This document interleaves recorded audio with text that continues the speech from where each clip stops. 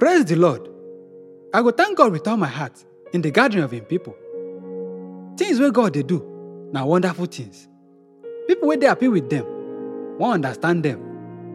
Honor and majesty full all the thing wey Him dey do. Him righteousness go last forever. God no dey allow us forget Him powerful action. He dey kind and merciful. He dey provide food for those wey dey honor Him. He no dey forget Him covenant. He don show Him power to Him people as He give them the land of foreigners. He dey faithful and just in all the thing wey Him dey do. Person fit trust all Him command. Dem dey last for all time. Na Him truth and righteousness He don give them out. He free Him people and make covenant wey go last forever with them. He dey holy and mighty. The way to dey wise na to dey honor the Lord. He dey give better judgment to everybody wey obey Him command. Make we dey praise Him forever.